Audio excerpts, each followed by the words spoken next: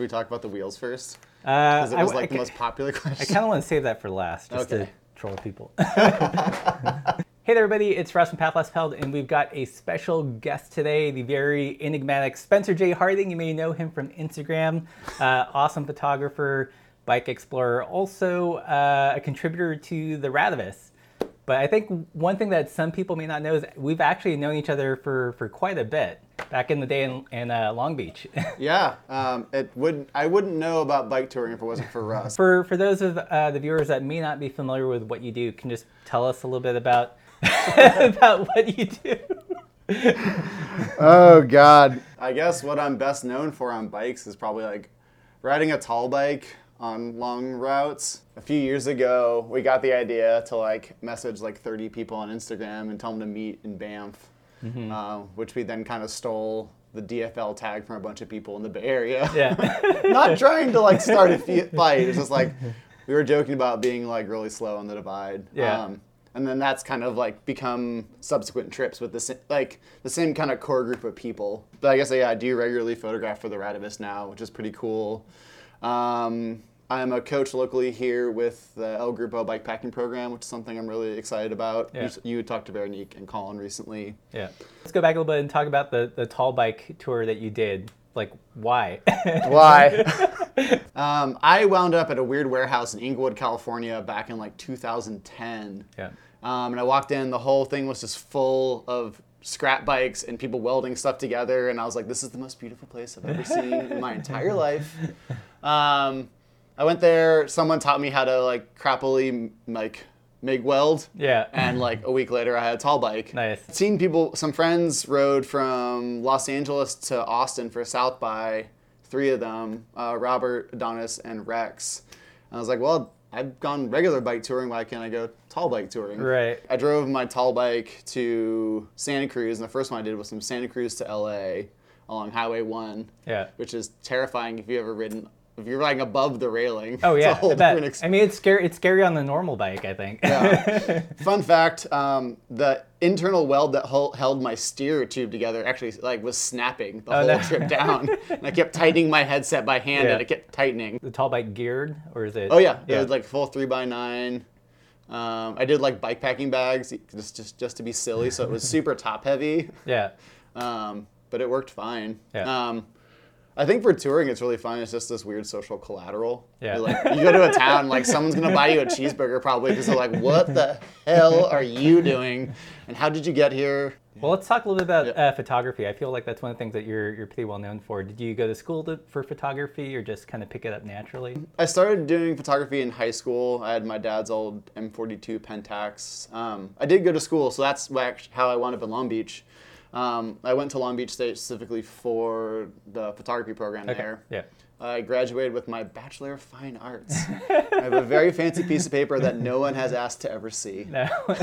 I get asked all the time. They're like, "Where's your creative writing degree?" Yeah, I remember when we first started touring, like the level of photography in the bike touring space was not very good, and now it's It was like crazy guy on a bike. Like, yeah. You saw like it little was like flip phone photos. Yeah, some 1980s style web or 1990s style website and like some really crappy photos. But now it's like the photography and bike touring, bike packing, or just cycling in general. Like the level of quality is just amazing. Changed. I mean, like my first bike tours, I brought a Hasselblad. Yeah. Because I was like really into medium format photography, and I took like 30 photos. Well, I think one thing that's cool is that the camera technology since 2009 has like changed dramatically. Everything's mostly digital. Mirrorless is a thing. What kind of cameras do you like to shoot with when you go on tour? Probably anything that anyone's seen from me has been from. I have a Nikon D600, which is, oh God, like 8 or 9 years old now. It's a classic camera. It's a classic camera, yeah. It's vintage digital.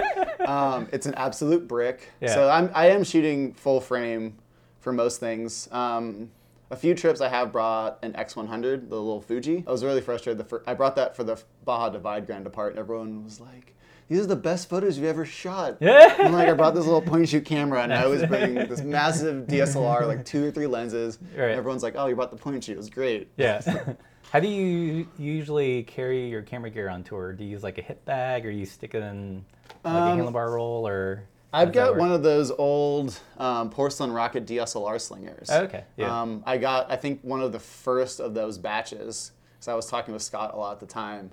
So that's been on every single tour I've gone on. And I used that and Kyle from Outer Shell's camera strap, which has kind of like a messenger bag attachment. Right. I've had a few iterations of that. So it's like handlebar, easy pull out. Right. And then if you're going to keep it on your back, you just throw it over and clip it and you can ride. Right. And it won't like swing in front of you and hit your handlebars. Right. So some combination of those. The X100 will sometimes live in a fanny pack. Yeah. I killed one of those last summer in a handlebar roll. Lots of great photography in the bike touring, bike packing space. How do you shoot a photo that still stands out?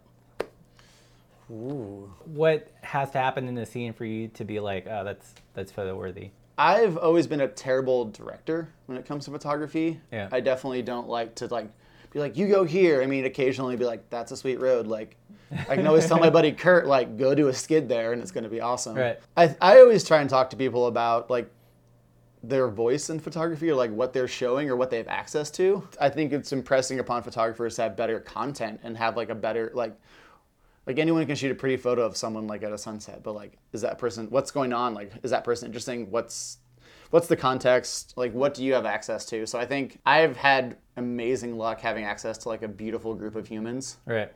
That makes my job as a photographer really easy. So it's like an interesting subject, but also like some kind of other Well, like narrative. I think it's like creating a space. Like when I was like setting up these tours with like 20 people, it's like I'm inviting all these people that I like really care about that I know are going to be really fun. Right. And I'm not going to have to tell them to do something cool because it's just going to happen. Right. So I think there's so much that happens with like you're setting yourself up to have something interesting happen as opposed to like forcing it to happen or trying to like coordinate it. I worked a number of years as a freelance photographer, and there was definitely a balance between the decisive moment, like waiting for something to happen, but also having to walk away from a project or shoot with a shot. So there was a little bit of guiding the action or anticipating, and just so you didn't come away empty-handed. Yeah, especially with some of the more like the stuff I've been shooting recently, like say the Tour Divide. It's like you couldn't direct anything, but you definitely had to get something, and it's like you're like on pins and needles waiting for this moment. Yeah. So let's talk about that really quickly. You were part of the crew that was filming the Tour Divide. How'd that project come about? Who was on the crew, and like what was your role in that? So Lael and Rue had been planning to do a large-scale project for Pearl Izumi for a long time. It kind of came down to the Tour Divide. So Rue had been planning this for probably well over a year. And planning that, like if you watch any of the old stuff that Rue shot, like the French Divide, she was doing photo, she was doing video, she was driving, she did all of it. Right. Rue is the real deal, y'all. So in the process of doing that, I think she realized that it would be for like such an extended like 2 to 3 week project, she was going to need help. So she reached out to me to help with the photography aspect. To back her up on video, she invited Jay Ritchie, who's really awesome on like drone and gimbal. Right. So our roles were kind of like I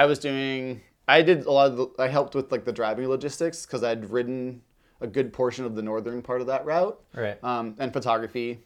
And then Rue was handling like just pretty much everything, shooting photos, shooting video at the same time. Right. And then Jay was specifically handling drone and gimbal shots and occasionally catching some other static video stuff. What was logistics like trying to set up a shot before the riders came and all that stuff?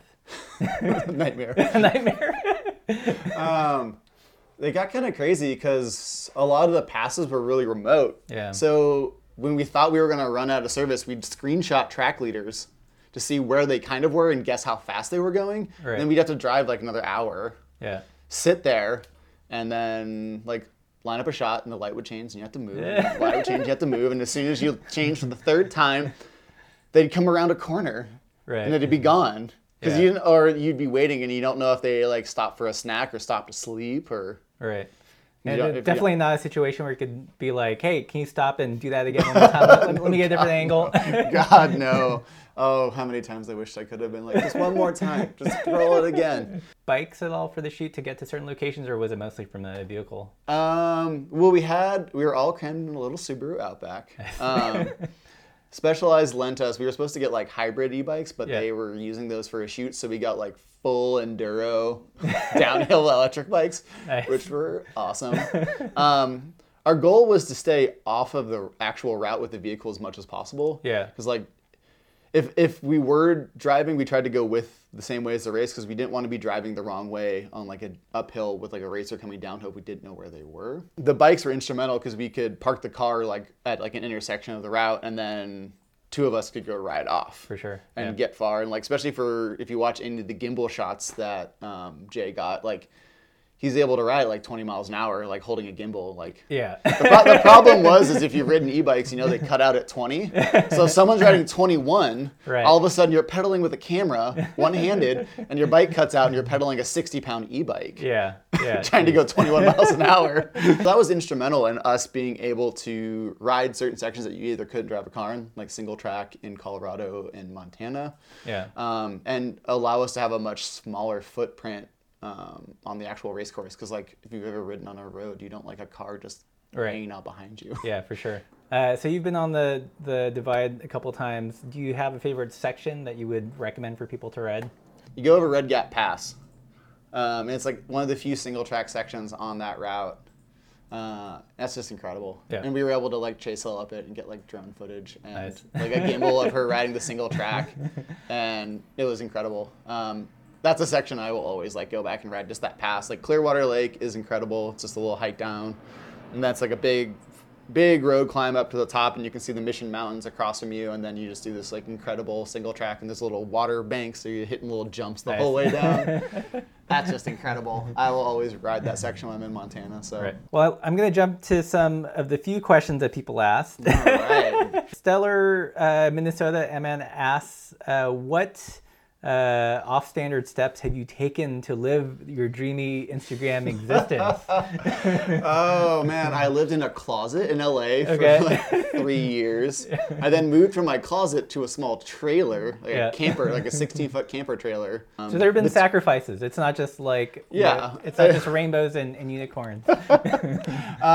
I mean, I really enjoyed those spaces. I like living in small spaces, and those all worked for me. But those Yeah. afforded me a much cheaper rent in expensive cities like LA and Oakland, Right. which thus allowed me to focus more on traveling. I also used to work full-time as a tour guide. Yeah. So I'd be flying to like Utah for 2 weeks, and then I'd be like, well, I'll just stay for another extra week and go mob around Moab or Utah. So I was constantly traveling, and that kind of, if I was close enough, I would drive, and work would pay for my gas to get there. I'd work for 2 weeks, then have a week or two off and go home. Right. So that allowed me to kind of like fund more small travel trips and be in places that I'd want to be in the right season for work, and then Right. take a week off. And I was living in warehouses and like alternative spaces, and it just became very comfortable with living in like not your typical space, and that allowed me a little more financial freedom in that regard. So there's kind of a trade-off for the suburban dream versus travel and I mean, and I'm seeing living, things. I bought a house now. Oh, okay. Now I own You the house. sell out. I now own the house with the trailer in the yard. Nice. I'm just not living in the trailer. So yeah, the tables have turned. Now you're the trailer landlord. Oh god, I am. I mean, I want to be like pretty clear though. Like, I went to college. My parents helped me out entirely through college, so I graduated college without any debt. And I think to not highlight that would be to like underscore like most people graduate, especially from like art school and stuff like that, with a lot of debt, and that it can be very cost prohibitive to like do anything besides work. For sure. Yeah. So I was very lucky in that regard to be able to just like graduate without debt, and then that allowed me to save much more money, even living frugally nonetheless. So, I mean, I wouldn't really call them like sacrifices. I would definitely say they weren't the usual path, but I wouldn't change any of that. Yeah. So. Yeah. I mean, I think it's all a trade-off. Like Laura and I did something similar. Like we basically lived like below the poverty line the whole entire time we traveled, you know, just to help facilitate the travel. Now we've kind of acquired all the stuff again, but you know, it's life cycles. Yeah, I mean, I think there's a reality. I think, like, I go on trips now. Like, recently I went to a friend's wedding in Costa Rica, and I was like, oh, I had on like 5 days. I just like go walk around it. And like 2 days in, I was like, I'm ready to go home. Yeah. I am so ready to be home again. So those things change. I don't think being on the road perpetually is realistic for me, or, I mean, some people I'm sure it is, but. I think it takes a very special type to be continuously moving. Like for us, I mean, not only was it like physically exhausting, but you know, emotionally, because you're always having to negotiate like where you're going to stay that night. You get to meet lots of cool people, but you also say, you know, goodbye to lots of cool people. So there's kind of like this aggregate emotional toll over time. Yeah, no, that's like totally real. And I feel like it's really nice too to like sit back, like as anyone who's traveled, you've like stayed on people's couches. For sure. Like I think there's a time and a place where you become the person with the couch. Right. So that's why I'm like, when we moved here, I told my partner, I was like you don't understand how many people are going to come visit. Yeah, you're just repaying like a karmic debt. Yeah. So like the couch is always open. We have a trailer in the front yard. If you're Yeah. coming through Tucson, say hey. If I've slept on your couch, please come visit. I'll make you breakfast and coffee. But yeah, I think that it's cyclical. Like you're gonna travel sometimes and you're gonna stay home. But I think it's important to eventually sometimes sit still and be a part of that community that can then support people that are still walking around, and like coming here and being a part of Grupo and being like, okay, I want to teach someone else how to do this weird thing where I strap on my cam gear to my bike. Yeah. And that's been really rewarding. And I couldn't do that if I was traveling. So someone asked a question about biketivism was his word for it, but kind of like the idea of incorporating some kind of advocacy or just more awareness with like bike travel. Why do you think that's important? Like we've seen lots of interesting cases recently, like for example, Land Run 100, changing their name to Mid-South because of whatever its ramifications. Do you think that's important, and like why now? Absolutely. The Mid-South thing is kind of a funny thing because actually on that Oregon Outback ride, I met Bobby. It was like some dude I met like kind of drunk on a train who seemed really cool. And I was like, people were like, well, is he going to change his name? I'm like, no, Bobby's a good dude. Yeah. And, like defending this guy you met on a train, like hoping he's going to do like this, like the right thing. Yeah. And when I saw the change, I was like, okay, cool. Like it's really hard to get like called out and then like call it back in. Right, for sure. I mean, I've had that happen to me on articles and things that I've done. So I think the consciousness and being able to take those criticisms and then turn around and be like humble about them and then change things and not like fight back, be like, well, I've done this or this too. It's like, right.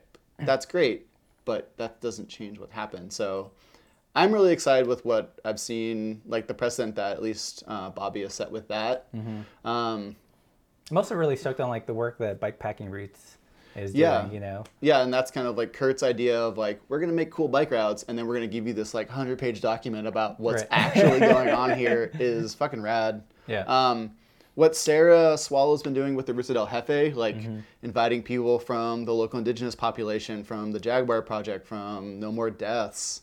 Like when you watch that video about the first race, like there's like 4 shots of bikes. Right. And it's just people talking about like the shit that's going on down here, and it's really real. The idea of like tricking people, so to speak, into activism, or at least making them aware of it by like throwing something they'll come to like a bike race, right, is awesome. Like more of that. Like please, please more of that. I feel like I could be doing more, and there's a lot of people doing a lot of heavy lifting right now from those, maybe the word's not marginalized, but like, minority groups within the cycling community, right.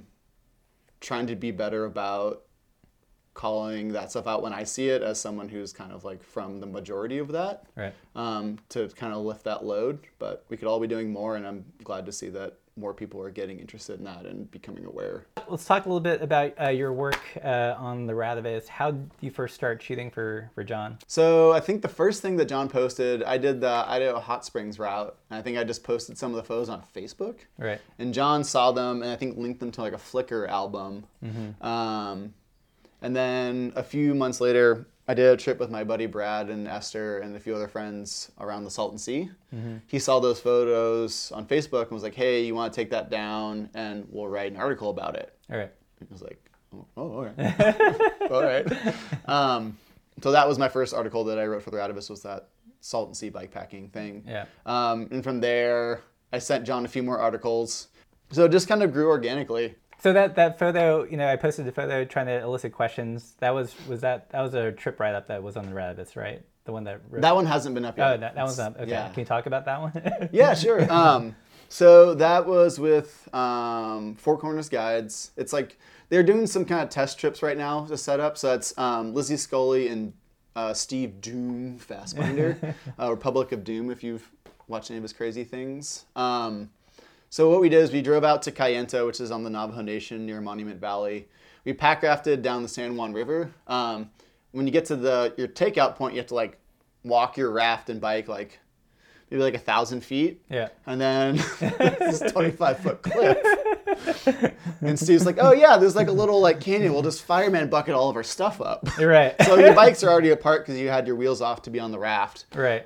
So that photo was of me like carrying my bike to camp after we'd like hoisted all of our bikes and wheels and rafts and backpacks up this narrow little canyon up a cliff. Right.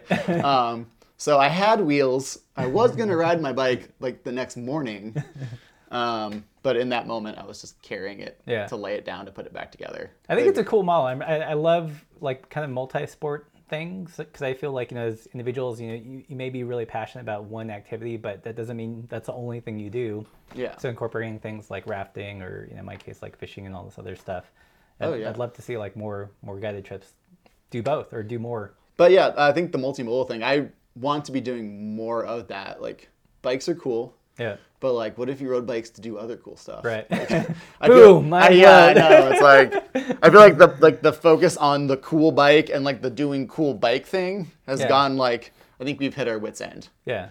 I mean, there's always going to be like bike travel, but like bike to fishing, bike to climbing, bike to pack raft.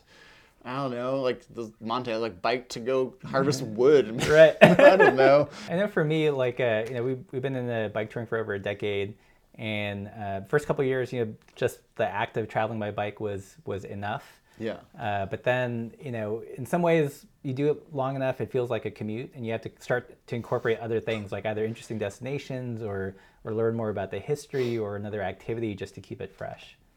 Yeah, I think so. And it's like, can you talk about like making interesting content as well? Like, okay, like what's an angle that someone hasn't taken on like a bike tour? Right. Like, incorporating the history or something like that, or bike fishing. Like, you know, everyone's ridden the Oregon Outback, but who's ridden with a fly rod? Right.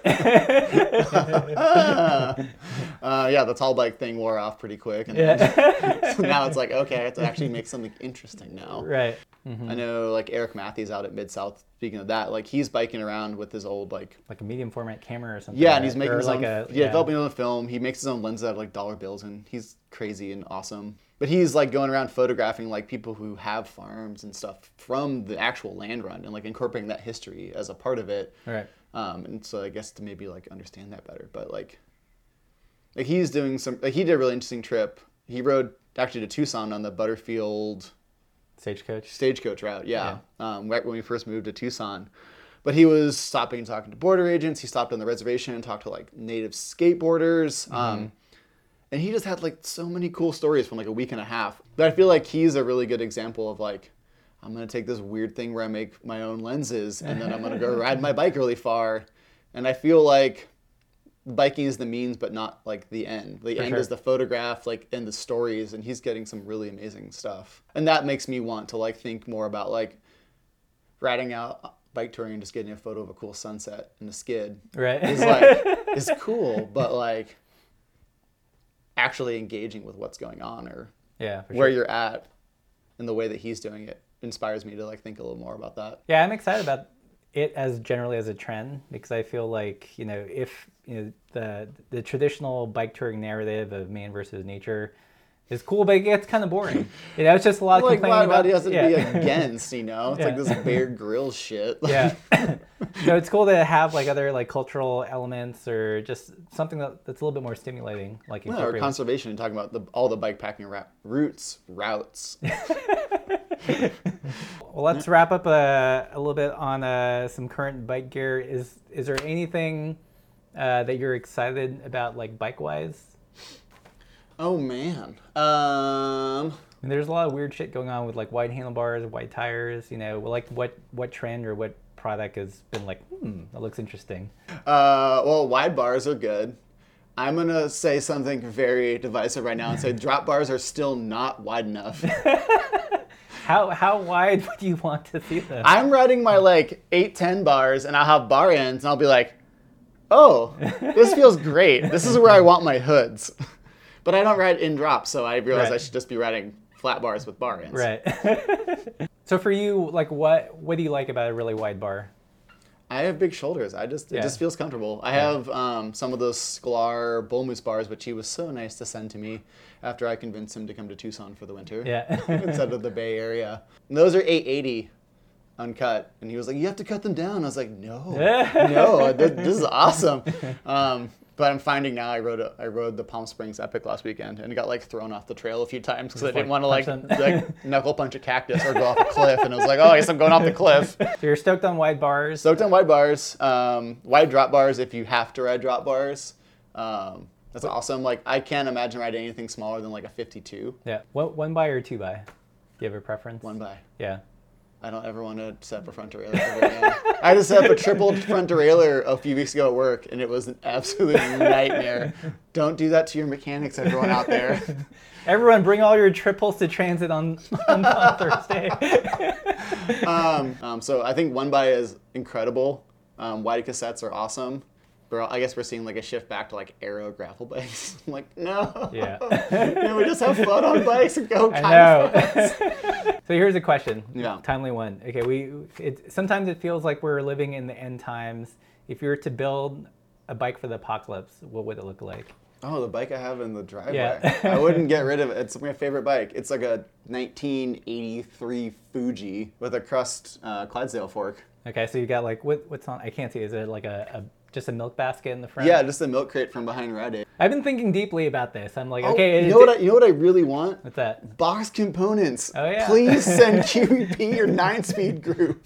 That's what I've been thinking too. Because like in the apocalypse, your fancy, your fancy 11 and 12 speed, isn't gonna. In the apocalypse, you're gonna be riding a beach cruiser. Right. Like, let's be real here. It's like not like Mad Max where you're gonna be driving like fancy cars. It's like no, everyone's gonna be riding that crappy beach cruiser that's rusted. Or a Magna that you just picked up from Walmart. Yeah, no, like we're all destined to like Walmart bikes forever and ever. Like we're not gonna have cool like motorcycles and semis. No. Enjoy while it lasts. Yeah.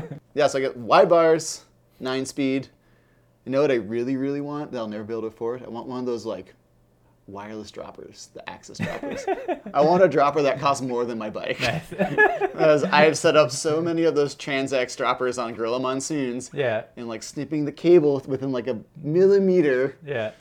And never want to do it again. I'm like, just press a button. So do I need to say what my favorite supple tire is? Yeah. What Make tire? the dynamic choice. I don't know. I haven't ridden it. That's all I have.